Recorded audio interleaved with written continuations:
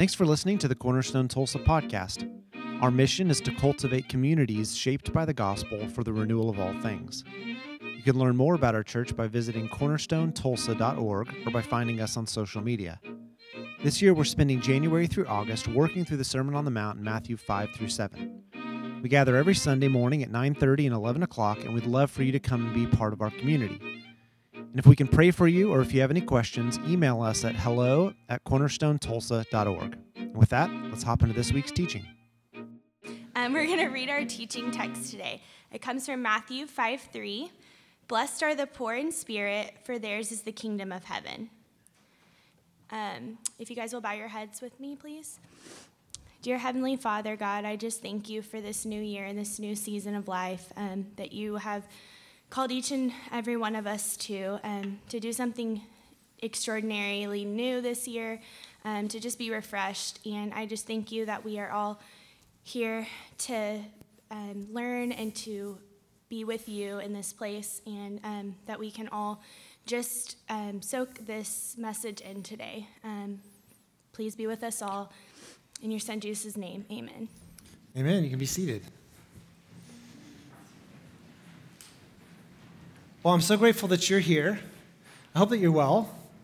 I hope that you're coming in today and you're among friends, or just the week was encouraging for you. Maybe you've come in and just the year is off to a rocky start. That happens. You didn't get the job change that you wanted. You didn't get the raise you wanted. You started school again and you just wish you hadn't. I don't know what it is for you, but I hope that you're coming in encouraged. I hope that you come in and you're here among friends, you see your people, and you feel safe and loved. Or maybe you're here and you haven't been to church in a bit, or nobody knows you, or nobody knows the real you, and your blood pressure is just at being here. That's totally understandable. I want to commend you for being in this room with these people. I don't know if you're here and you believe the things that we believe, or maybe you vehemently disagree with us. But this morning, I don't think anybody is here by mistake. This morning, I think it's the Holy Spirit has been at work drawing us in toward Jesus and toward each other. And so I want to say to each and every one of you, no matter where you are in your life, in your beliefs, in your journey, in the name of Jesus, you're welcome and you are wanted in our community. I'm glad that you're here. A couple weeks ago, I shared a passage of Scripture that's kind of giving us some focus. It's not kind of giving us, it's giving us focus for 2020. And it comes from Colossians chapter 1. It's a really great couple of verses. Will you read this aloud with me? He is the one we proclaim, teaching and admonishing everyone with all wisdom, so that we may present everyone fully mature in Christ. To this end, I strenuously contend with all the energy Christ so powerfully works in me.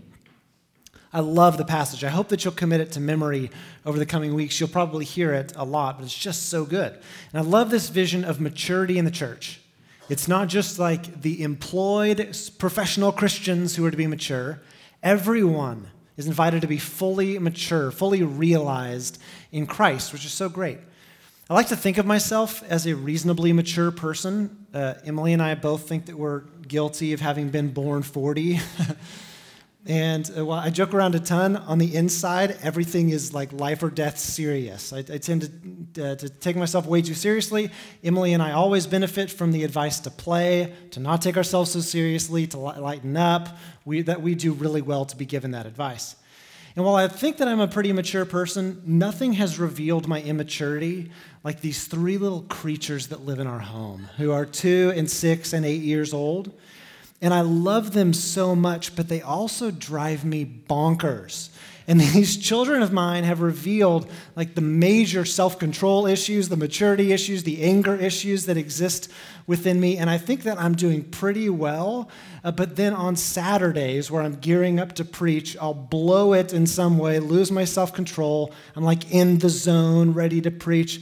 And then I screw up as a parent, and I go into this really predictable shame spiral where like, I'm not good enough to be a parent. I'm much less good to be a pastor. What on earth am I doing tomorrow? Nobody's going to listen to me. And it just serves as a great example of like every one of us has room to grow in the journey toward maturity in life, emotional maturity, vocational maturity, personal like responsibility, but also just maturity in Christ. All of us have room to grow. And so this year, as we're talking about the Sermon on the Mount, and we're looking at like trying to, in a focused way, proclaim Christ, all of us are going to have invitations to take steps toward maturity.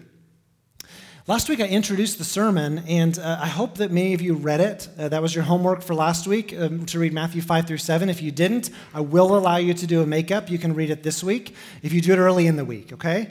And the sermon is brilliant.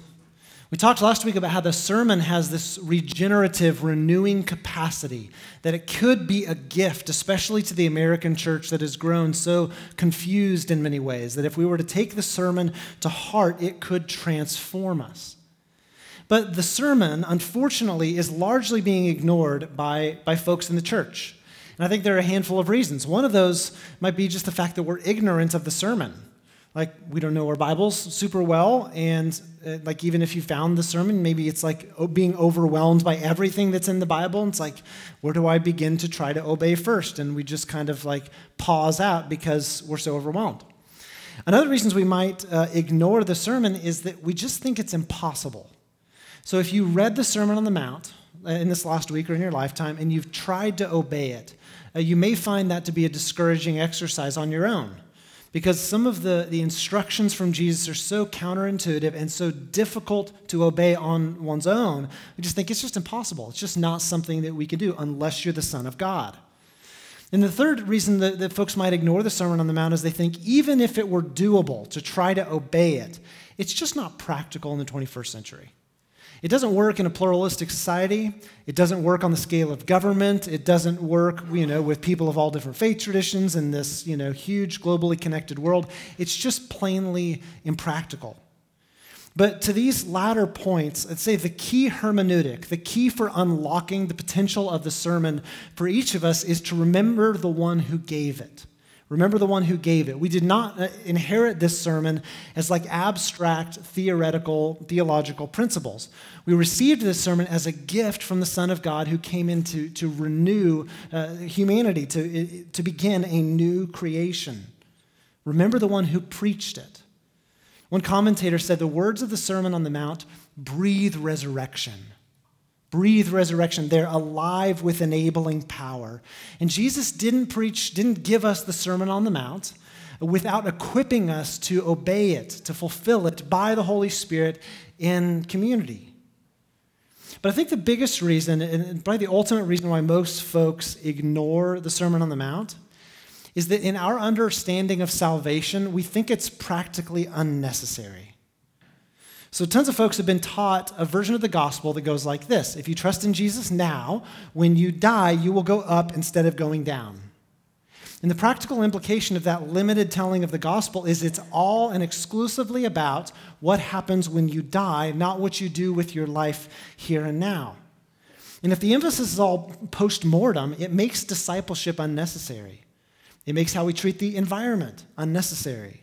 It makes how we treat the people next to us and our enemies and our politics and all of us unnecessary to be evaluated through the lens of the gospel because it's all about what happens after we die. But salvation without discipleship is a false gospel. Salvation without discipleship is a false gospel. Jesus deeply cares about what's going on in the world today just as much as he cares about the renewal that's to come when Christ returns. Salvation without discipleship is a false gospel. I shared we're in this new tribe called Churches for the Sake of Others, and I have a bishop, and he's awesome. His name's Todd Hunter. And last night, Todd tweeted this. He said, "Is Jesus your teacher?" Notice, I didn't ask, are you going to heaven when you die? I didn't ask, do you believe in his shed blood? No, I'm asking, from whom are you learning to do life? From whom are you deriving a set of values, priorities, practices, directions, aims? Where are those things coming from for us? Following Jesus is not just meant to be a change in our beliefs. You say the right magic word or phrase, and then you get to go to heaven when you die. Following Jesus is not just a transformation of our beliefs toward orthodoxy. It's also meant to be a transformation in our real lives of our behaviors and our values and our allegiances. This is what we could call orthopraxy, as Todd was talking about. Jesus wants to teach us how to live well, which is good news for a confused and hurting world. where all of us are by default developing some kind of philosophy of life that's governing how we navigate such a complicated and broken world. Jesus wants to teach people how to live well. And in the sermon, we have his magnum opus. We have his manifesto for how people under his rule in his kingdom are to live. And last week, we studied verses 1 and 2 of the beginning of the Sermon on the Mount. And today, we're hopping into the sermon proper with what's called the Beatitudes. The Beatitudes, blessed are the poor in spirit, for theirs is the kingdom of heaven. This comes from Dallas Willard. He said, the Beatitudes are among the literary and religious treasures of the human race. Along with the 10 Commandments, the 23rd Psalm, the Lord's Prayer, and a very few other passages from the Bible, they are acknowledged by almost everyone to be among the highest expressions of religious insight and moral inspiration. We can savor them, affirm them, meditate upon them, and engrave them on plaques to hang on our walls, but a major question remains: how do we live in response to them? Well, the Beatitudes are beautiful, and they can be inspiring. They can also be pretty confusing. Blessed are the poor in spirit, for theirs is the kingdom of heaven. What do you do with that? Blessed are those who mourn, for they will be comforted. What's the takeaway that I'm supposed to hold on to in Jesus' mind? Do the Beatitudes tell us how we're supposed to live? Do they give us a picture of the ideal Christian? Here's the ideal Christian. I hope not, because frankly, I don't exactly want to be persecuted. And that's one of the Beatitudes. Is it wrong that I don't want to be persecuted? In reading the Beatitudes, which is like verses 3 through 12 in chapter 5, should we regard them as a moral checklist? Like, if you want to be good with God, take the Beatitudes, and if you're poor in spirit, check, you're good. If you're mourning, check. Even though I'm sorry that you're mourning, you got your moral checklist. And I think a short answer to all of these questions is simply no. The Beatitudes are not meant to be a list of to-dos. It's not meant to be a new list of resources for, hey, here are some additional ways that you hadn't considered for how you're not measuring up in the sight of God. That's not what the Beatitudes are meant to be. So what are they meant to be? Willard again. The Beatitudes are not teachings on how to be blessed. They are not instructions to do anything. They do not indicate conditions that are especially pleasing to God or good for human beings. No one is actually being told that they are better off for being poor or mourning or being persecuted and so on, or that the conditions listed are recommended ways of well-being before God or man. But instead, the Beatitudes are explanations and illustrations drawn from the immediate setting. We're going to talk about what that means. They are explanations and illustrations drawn from the immediate setting of the present availability of the kingdom of God through relationship to Jesus. They single out cases that provide proof that in him, the rule of God from the heavens truly is available in life circumstances that are beyond hope. The Sermon on the Mount does not begin with a what. Here's what you should go do. Here's what you should obey. The Sermon on the Mount begins with a who, an announcement of who are the beneficiaries of the kingdom of God that Jesus brings. Who are the beneficiaries of Jesus' rule in the world? And for those people who had been following him before he preached this sermon, they had already caught a whiff. They had already caught a whiff of who was going to be a beneficiary of his kingdom. Because what did he do immediately before this sermon in Matthew chapter 4? Let's look at it. Jesus went throughout Galilee, teaching in their synagogues, proclaiming the good news of the kingdom, and healing every disease and sickness among the people. Imagine that Jesus came on earth today in bodily form and went to St. John Hospital. And imagine that he did this. He healed every disease and sickness among the people in St. John. People would go berserk if he only took care of people on one wing of St. John Hospital. People would go berserk, and that's precisely what happened in Galilee. News about him spread all over Syria. People brought to him, Syria's a distance away. They brought to him all who were ill with various diseases, those suffering severe pain, the demon-possessed, those having seizures, the paralyzed, and he healed all of them. Large crowds from Galilee, the Decapolis, Jerusalem, Judea, and the region across the Jordan followed him. And then we begin chapter 5. It says, when Jesus saw the crowds, he went up on a mountainside. He sat down. His disciples came to him, and he began to teach them, "Blessed are the poor in spirit, for theirs is the kingdom of heaven." Immediately following this, Jesus doing his first healing crusade recorded by Matthew, he begins the sermon. And there's this quote that's attributed to St. Francis. You've probably heard. He probably didn't say it, or he didn't say it like this. But the quote was something like this: "Preach the gospel at all times, and when necessary, use words." It's a great quote, and I love the sentiment. It's a show and tell kind of invitation to Christian evangelism and discipleship, that we need to not only tell people about the love of God, we need to show it in the way that we behave. And Jesus takes this kind of show and tell approach in Matthew 4 and 5. He begins this sermon, "Repent, for the kingdom of God is at hand," and then he heals a bunch of people.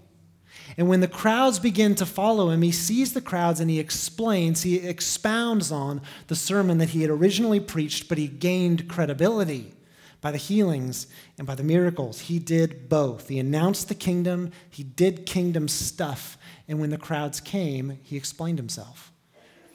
Willard said, "I believe Jesus used this method of show and tell to make clear the extent to which the kingdom is on hand to us.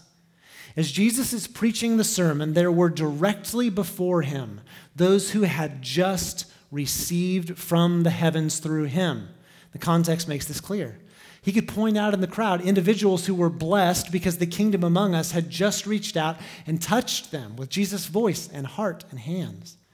And perhaps this is why in the Gospels we only find him giving beatitudes. We have a version of this in Luke's Gospel. We only find him giving beatitudes in the midst of a crowd of people he had just touched. And so he said, "Blessed are the spiritual zeros, the spiritually bankrupt, deprived, and deficient, the spiritual beggars, those without a wisp of religion, when the kingdom of the heavens comes upon them." I like Willard's translation of the poor in spirit here. The poor in spirit needs a little unpacking for us to get at what was in Jesus' mind. Poor in spirit, as it exists today in our language, we think of it as an admirable state to be in. Somebody is poor in spirit who's really humble or self-effacing. And we think we're meant to be humble and self-effacing. But that's not exactly what Jesus is getting at when he says the poor in spirit. It's not a condition you really want for yourself. On Thursday, I was on the news on 6 because I was hoping it was going to snow this weekend, looking at things, and I came across this really sad story of near 7th and Memorial. Some of you may have seen this. Some folks were seeing smoke in the middle of the night come out of a manhole cover, and they were concerned. So they call 911, and IMSA and fire go out, and they open up the manhole cover, and they go down, and they go a decent distance into the drainage pipes. And someone had set up a little home for themselves down there. And they had pallets and fencing, and they set it up so there was a little contained area where it looks like they had a pet. And they had nailed into the walls of this drainage pipe nails, and they had hung up like coffee cups and things like that. There was a little mattress down there. And someone was living in this drainage pipe, and they evidently planned on being there long enough that they got a spot for their coffee mug and for their pet. And that poor person's house burned down. They don't know how it happened. And they didn't find the person. But deep under the city of Tulsa, near North Memorial, somebody lost that sad little house. That was a sad day for that man or that woman or that family, that pet. It's a really sad day. That's the poor in spirit. There's a story on Facebook. A friend of mine the other day posted a story of this kid who had run away. And you know how when there are Amber Alerts, folks share them all over the place. And there's a picture of this 10 or 11-year-old little boy, and he had run away from home. And he left a little note that they posted on Facebook and just says, "Bye, tell Daddy I love him." That poor little boy had a really bad day. That mom and that dad, man, they had a really bad day. It's the poor in spirit. Officer Weekly could tell us stories about things that he's seen serving our city and protecting our city. Those of us, folks who work in mental health or healthcare in general, emergency rooms, social workers, teachers, who see how lots of families are living in our city. And if we passed the mic and told the stories, folks who work for DHS who go into the homes that are just terrible conditions and there are children living there. We could pass the mic and tell these stories, and it would lead us to our knees. Just so sad. And if you had X-ray vision and we could look into each other's hearts and we see the ways that some of us, like the thought patterns that we have, the ways that we see ourselves, that are just so destructive. And so we're so deceived and we harm ourselves. It's really, really sad. That's what Jesus is getting at when he says the poor in spirit. It's not just the humble. It's not just the self-effacing. It's the folks who are keeping it together with duct tape, or maybe even the duct tape has fallen to shreds. Jesus says, blessed are you who are barely holding it together, who are on the verge of collapse, who have blown it and know it, because the kingdom of God is uniquely available to you. God spoke through Isaiah, and Isaiah 57 said, this is what the high and exalted one says, he who lives forever, whose name is holy.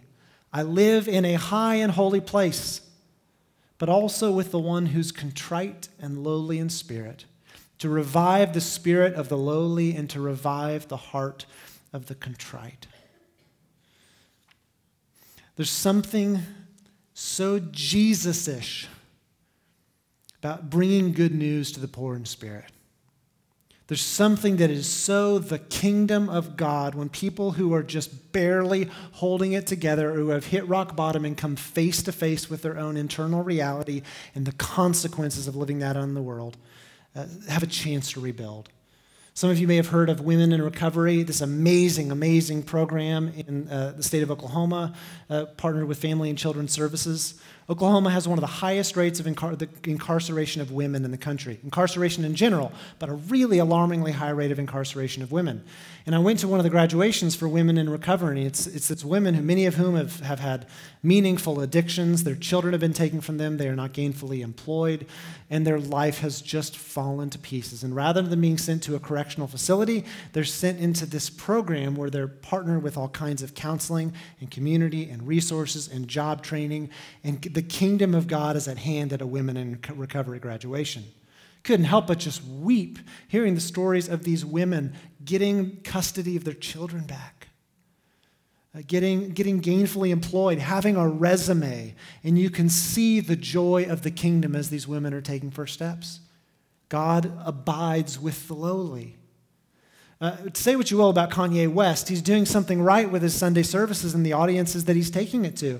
He did one of his Sunday services in a correctional facility in Texas, one for men and one for women. And I am totally sure that there's some publicity involved in this. But don't let the Pharisee in you or in me miss what's happening. There were people having a spiritual experience hearing the news that Jesus is the King. They heard it from a rapper. Paul said, whether a person preaches Christ out of goodwill or selfish ambition, I don't care because the message is getting out. He's going to folks in their broken state. I believe that God is near to the lowly. God is near to the prisoner. Jesus looks on this crowd of those people that he had healed, the people who used to be possessed, who used to be paralyzed, who used to be sick, and he said, blessed are you who are poor in spirit. Heaven's available to you. This comes from Dale Bruner. He said, the word for poor here means the abject poor, the abysmally impoverished, those completely dependent on others to make it. Probably in our country, some of the much maligned welfare poor. The gospel poor are mainly society's marginated people, the city's underclass, the worldwide wretched of the earth. When Matthew's Jesus explicated this wretchedness as also being poor in spirit, he wishes to say that those who have reached bottom spiritually, emotionally, and psychically too, who cannot live without God's supernatural help. Maybe some of you feel that way this morning. You cannot live without supernatural help and miraculous intervention. For all such desperate persons, for all those whom the world calls failures, God is especially there. The Sermon on the Mount begins with an announcement of the grace of God available through Jesus. And before he utters a single word about how you should live, how you should reform yourself, Jesus gives this message of grace. He demonstrates and reinforces the enabling love of God for people who are at rock bottom. And by extending this to folks who are in the most extreme of circumstances, he demonstrates that none of us are beyond the reach of God's blessing. Rich Mullins had this old song, "Nothing is beyond you. You stand beyond the reach of our vain imaginations, our misguided piety. The heavens stretch to hold you, and deep cries out to deep, saying, nothing is beyond you." Nothing is beyond the reach of the love of God. And we see it in Jesus, his first proper sermon. "Blessed are you who are barely keeping it together. Heaven is uniquely available to you." As I've shared, there's some work to be done in unpacking what it means to be poor in spirit, but similarly, there's some work we need to do to understand what it means to be blessed. Blessed in the city of Tulsa for many people means getting an Escalade from God. Blessed means like a ridiculously high return on your income taxes, or like someone just walking up to you and handing you $1,000. We need to make a shift and to get at the biblical understanding of blessed. And sometimes our various translations of the Bible make this difficult for us. Because some of you have versions of the Bible that may have said, "Fortunate are those who are poor in spirit. Lucky are those. Happy are those who are poor in spirit." One version I saw this week said, "Flourishing are those who are poor in spirit." Those women who were beginning the Women in Recovery program probably did not feel lucky, happy, or like they were flourishing in life. What has gone wrong? What do we need to unpack? Jesus is not saying, "Good for you if you're in a deplorable situation." Now, with his words, in extending these words of blessing, Jesus is doing something. He's extending a blessing. He's not just saying something, he's acting. And there's this one scholar who has a very unfortunate last name, which is Boring. And Boring talks about the performative power of some words. The performative power of some words, including biblical blessings. And he demonstrates the performative power of some words with three situations that we would be familiar with. One of those would be in a baseball game, an umpire who calls a ball or a strike. Whatever the umpire says is reality. It may have been a perfect pitch, but if you called it a ball, it's going down as a ball. It can end a season. It can end a game. It can really anger some people. We have disagreements about what's a ball and what's a strike. But those words have performative power. It talks about a pastor officiating a wedding. You've declared your vows and consents before God and one another. You've exchanged rings. Therefore, I announce that you are husband and wife in the name of the Father and the Son and the Holy Spirit. Something happens when those words are spoken. There's a reality with a signature on a marriage certificate. There's a performative power to those words. I think similarly about a judge who would pronounce a person guilty or innocent. The world is going to reflect the words of that judge. Those words have performative power. In all cases, the words enact a reality. They actually do something. And so when Jesus declares a person blessed, it's action, not just evaluation. It's less like you're lucky and more like blessings on you who are in this situation. God extending through Jesus the blessings of the kingdom of heaven. There's a performative power. The words do something. Jesus is extending the blessing and the favor and the enabling power of God to people who find themselves in these unfortunate situations. You could take a biblical example to get your head around it. Do you remember in Genesis how Isaac, the son of Abraham, was getting old? He had two sons, Jacob and Esau. And Jacob, the second-born, tricked his dad into giving the birthright blessing to him and not to Esau, who was the firstborn. Now note, after they realized what had happened, Isaac didn't just eat the words. "Oh, I'm so sorry, I didn't mean it. We're going to make that moot and invalid with Jacob. I'm taking them back and now I'm giving them to Esau." There was a performative power to the words, and they now lived in light of Jacob's deception. Jacob received the blessing of the firstborn. Their words had performative power. You could think about the priestly blessing that I share almost every week at the end of service. It comes from the book of Numbers, where the priest would come out from the presence of God and lift up his hands, say, "May the Lord bless you and keep you and make his face shine upon you and be gracious to you." And the people didn't think it was just lovely words, well wishes on them. They opened their hands to receive it as the priest put the name of God on them. And they believed it to have performative power. It did something when the priest extended the blessing in putting God's name on them.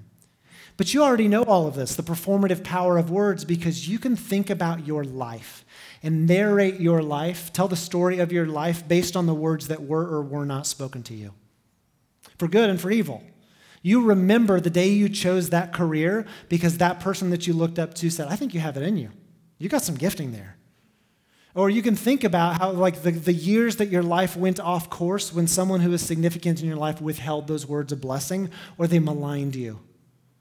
Words have a performative power, and especially coming from the lips of Jesus, there's a performative power to these divine blessings.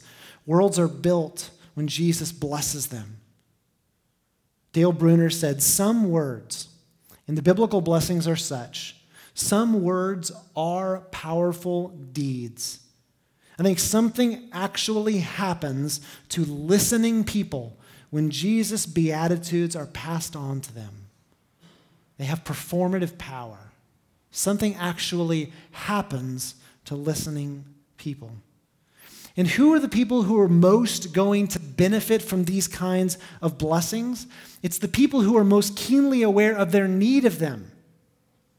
The people who are the most destitute. The people who are most like dry ground crying out for water. You ever almost kill a houseplant?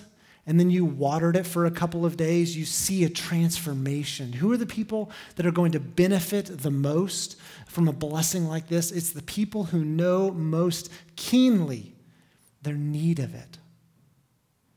The primary purpose of the Beatitudes in this case, especially blessed are the poor in spirit, is not instructions for all of us on how to be moral or how to be good. It's an announcement of the favor of God on broken people. It begins with a message of good news, just like the 10 Commandments began with a message of grace. "I am the Lord your God who brought you out of slavery in Egypt. Therefore, you'll have no other gods before me. But I'm the one who rescued you before you agreed to start serving me."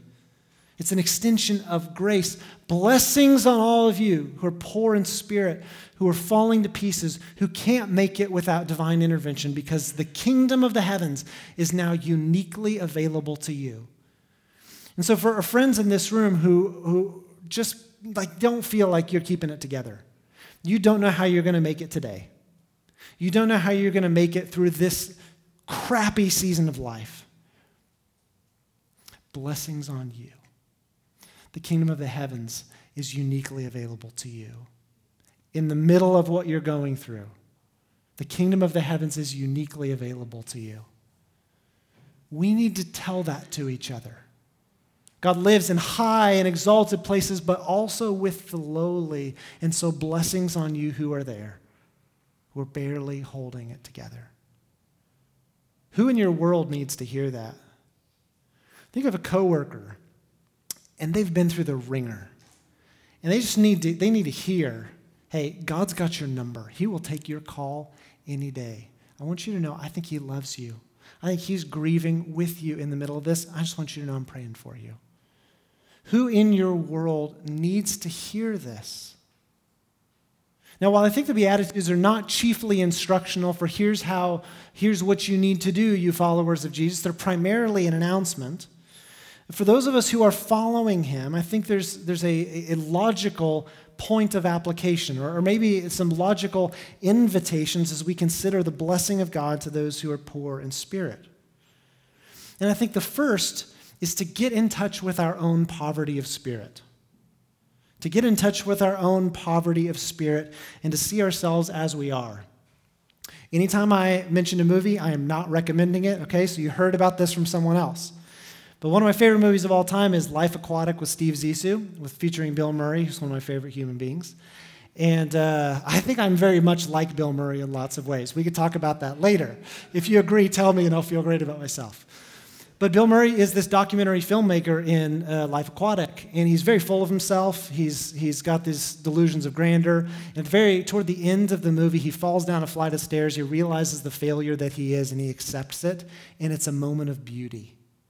It's a moment of beauty when he begins to live in the truth about who he really is. And we need to get in touch with our own poverty of spirit. I think one of the most healing and transformative things that Christians can do is confess their sins to each other in all candor. Habitually confess their sins to each other. Every Tuesday afternoon, I FaceTime with two other pastors. One's in Texas, one's in Missouri. And one of the primary purposes of our call is just to confess our sins to each other. And I know things about those guys that they wouldn't want broadcast. And they know things about me and habits of thought that I have that I don't want broadcast. But it's James 5:16, confess your sins to each other and pray for each other. For what purpose? So that you may be healed. You're healed by admitting that you're unwell. You find life by admitting like the parts of you that are dying and decaying. We need to get in touch with our own poverty of spirit. I think this also happens. It's funny that my mind went here, but thinking about things like praying in secret, giving in secret, serving in secret, fasting in secret. And I thought about these, and then I realized, that's exactly where Jesus goes in the Sermon on the Mount. He thought this thing through. But there's something about fasting where you realize your utter dependence on things like caffeine. You realize how like your life is just being propped up by little things that you think you need. Jesus says, man doesn't live on just bread alone. We need to eat. We need to drink water. I need coffee. But those are not the only things that make for a life. When we fast, when we neglect ourselves the things that we need, we get in touch with our deepest of needs. When we give in secret, when we serve in secret and not broadcast it, we starve ourselves of our need for approval from other people. Jesus says when your Heavenly Father who sees what's done in secret, he's going to reward you for that when you've deprived yourself of the need for the approval of other people. But when we do that, and we want to tweet it, we want to put it on Instagram, we want someone to give us credit for it, we realize just how impoverished we are internally. A really great prayer to just meditatively pray, especially for those of us who struggle with arrogance or pride or have to get the last word or think so highly of ourselves, is just the Jesus prayer. This comes from a blind beggar in Jericho. It's elsewhere. It's the tax collector in the temple. Jesus, Son of God, have mercy on me, a sinner. Jesus saw the tax collector beating his breast and confessing his need of divine assistance. I am a sinner. Have mercy on me. It gets us in touch with our spiritual poverty. But I think the other logical place of invitation for the people of God, disciples hearing this beatitude, is simply to ask, where are the hopeless and the burnt out and the run down and the poor in spirit people in my life, in my world, in my city? And how can I extend the blessings of God to them in the name of Jesus? Where are those people who are falling apart? They need somebody to extend the blessings of Jesus to them. I could ask it a different way. If God dwells not only in heaven but also with the lowly, wouldn't it behoove us to dwell with them too? To build overlap with the lives of people who are deeply in touch with their impoverishment of spirit, those who are needy. I don't know what God's going to do with it, but I keep thinking about people in Tulsa with HIV and AIDS. For as terrible a job as the church has done historically with showing the love of Jesus to LGBTQ people, man, where are the folks who have HIV and AIDS that we can show the love of God to? I think about when I went to Metro, there's a assisted living facility just like within a square mile of Metro, and the last time I went there, it made me really, really sad. Just think about the lonely old. Think about those who are aging and losing their faculties, losing dignity, their distances from family members. There's so many cases of those kind of people being taken advantage of. I think of the homeless. I think of the immigrant. I think of the orphan. I think about the hundreds and hundreds of kids in Oklahoma in foster care. I think about the hundreds and the thousands of prisoners who are incarcerated in our state. And one of the challenges for me in preaching this, and honestly it intimidates me going into the rest of the Sermon on the Mount, is I'm not sharing these things as if I'm the guy who's spending all of my time like checking in and spending time with prisoners. I'm not sharing that. I can't say with confidence in this area, follow me as I follow Christ. I'm part of us, part of the church. Like recognizing an opportunity for growth, recognizing an opportunity to join Jesus and extending the blessings to God on those who are in touch with their own poverty. And it both scares me and excites me for what may happen this year as individuals and as a church as we take steps to put the Sermon on the Mount central to our life together. To really ask God how we're to steward our time and our resources and our energy and our network and our vocational expertise, how we're to steward those to bring the blessing of God to people who are poor in spirit, those who are at their wits' end. But I'm also aware that the poor in spirit is not just like an out there reality, as if the people in this room are like perfectly put together and we're the messiahs who are out to go and rescue the world because we have no need of ourselves. That we all struggle. We struggle to make sense of our bodies in a world that values people being pretty and skinny. We struggle with like how to influence our world in a world that values people being powerful. We struggle to have meaning in relationships in a world that values popularity, and we wonder where we measure up and how we measure up to other people. As I've said, if we just passed the mic and we could see deeply into each other's hearts, we would know just how vulnerable and fragile the people to our left and right really are. That if we could see through the eyes of God just how impoverished many of us are, who are desperate to hear the blessing of Jesus, just to tell us we're okay, and he notices us, and he loves us.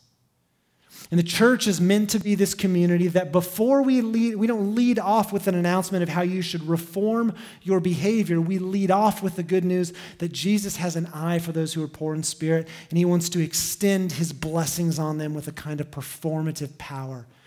He wants to bless them. He loves them. He made them.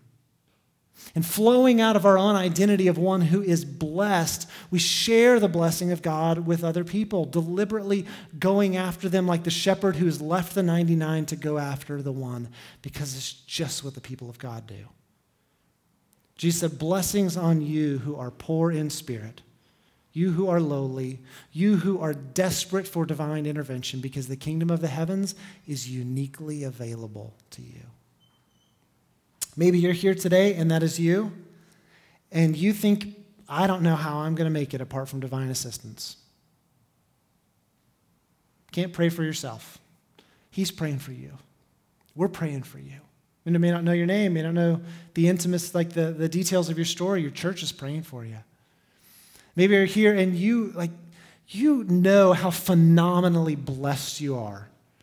You feel relatively secure in your identity in Christ and as a human being. Or maybe you just know how grateful you are for what God has done in your life. There are people all around you in this room. You'll see him at the corner of I-44. You'll see him when you go to your cubicle tomorrow, when you drop your kids off at Mother's Day out, when you go back into the classroom. There are people all around you who are so desperate to hear words of life and blessing, who in the middle of crisis and difficulty need to hear someone say, I can't imagine what it's like going through this. I just want you to know I think God loves you and he notices you, and I think he'll take your call anytime you ask. And we have the opportunity to share that with folks. So let's pray together. Lord Jesus, thank you for those words of blessing that our Heavenly Father speaks over us in our baptism, that confirms our core identity. Blessings on you. You are my son. You are my daughter that I love, and I'm pleased with you. For those in this room, I'm genuinely not going to embarrass you, but you are discouraged. You need to hear words of blessing from your Heavenly Father, or you're in a desperate situation, and you just need help. I don't know, you can raise your hand, you can look at me. I'm just going to speak the words of blessing over you from Jesus.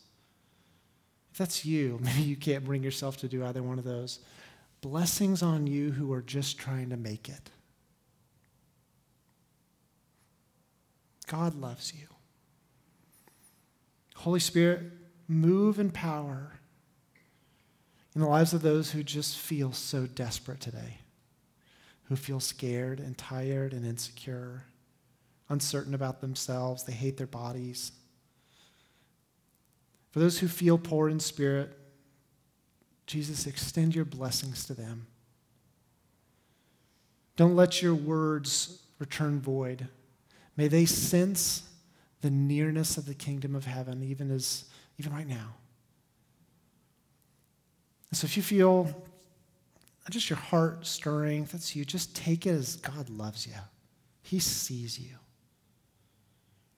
And for all of us, Lord Jesus, I pray that you'd help us to share generously what you've generously given us. We need you. We need you to help us to live into this beatitudinal calling to extend the blessing of God to those who are poor in spirit. I pray this in the name of the Father, and the Son, and the Holy Spirit. Amen.